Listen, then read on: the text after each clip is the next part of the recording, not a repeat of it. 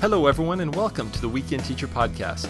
I'm excited to tell you about my book, Teaching Eutychus, because it's written for volunteer teachers, and it's full of creative ideas to help make your job easier. You can find it as an ebook or in hard copy on Amazon.com. Have you noticed that more and more students are coming to our classes with mobile devices? And these devices have an increasing number of functions. They can text, call, play, draw, listen, and watch, while ignoring our teaching. Among the many possible reactions to this reality, we could communicate our disdain for their presence, or we can embrace them as tools in the learning process. And what would that look like? What follows are some ideas for using technology to your advantage as a teacher so that students are engaged with technology, doing things that help them learn. First, have students read the Bible from their devices. Many apps have several different translations. This might be helpful during a reading to hear different language used. Having students follow along with their Bible app also keeps them slightly more engaged. Next, students can use mobile devices to take notes during a class. They might be doing this for themselves, or you might invite them to share their notes with others at the end of class to identify what other students noted was important. You could also assign a student to use their notes to present a review of this lesson at the next class gathering. The next idea I want to share is texting. Now, when the students in my classes aren't paying attention to my teaching, I can usually find a mobile device under a table with fingers or thumbs typing away. They love to text. So why not invite them to text?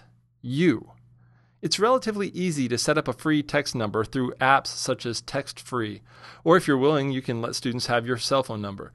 But invite them to respond to a question that the students text in.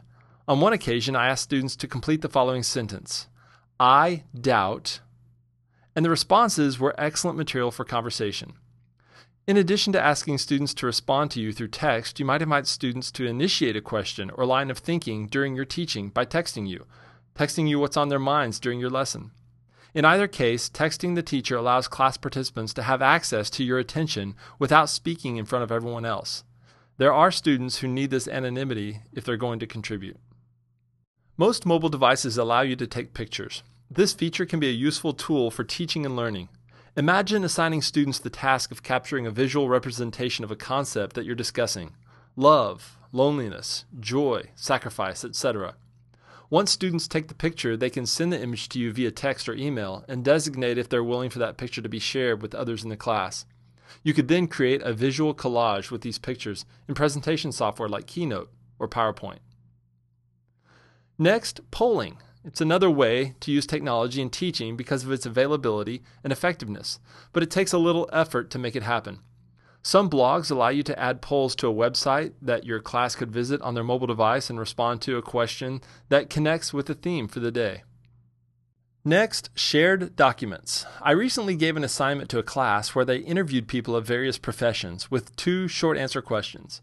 We used a Google Doc to capture and compare the responses everyone received.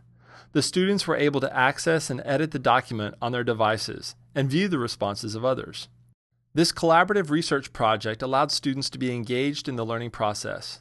Instead of me telling students the answers, they were able to discover them together on their own. The final idea for using mobile devices that I want to share is simply email. Specifically, there are many times I want to discuss an image or text or other document during a class time. I can email my students a PDF or other resource at the beginning of class that they can reference. As teachers, we can fight reality or concede that mobile devices are coming to class.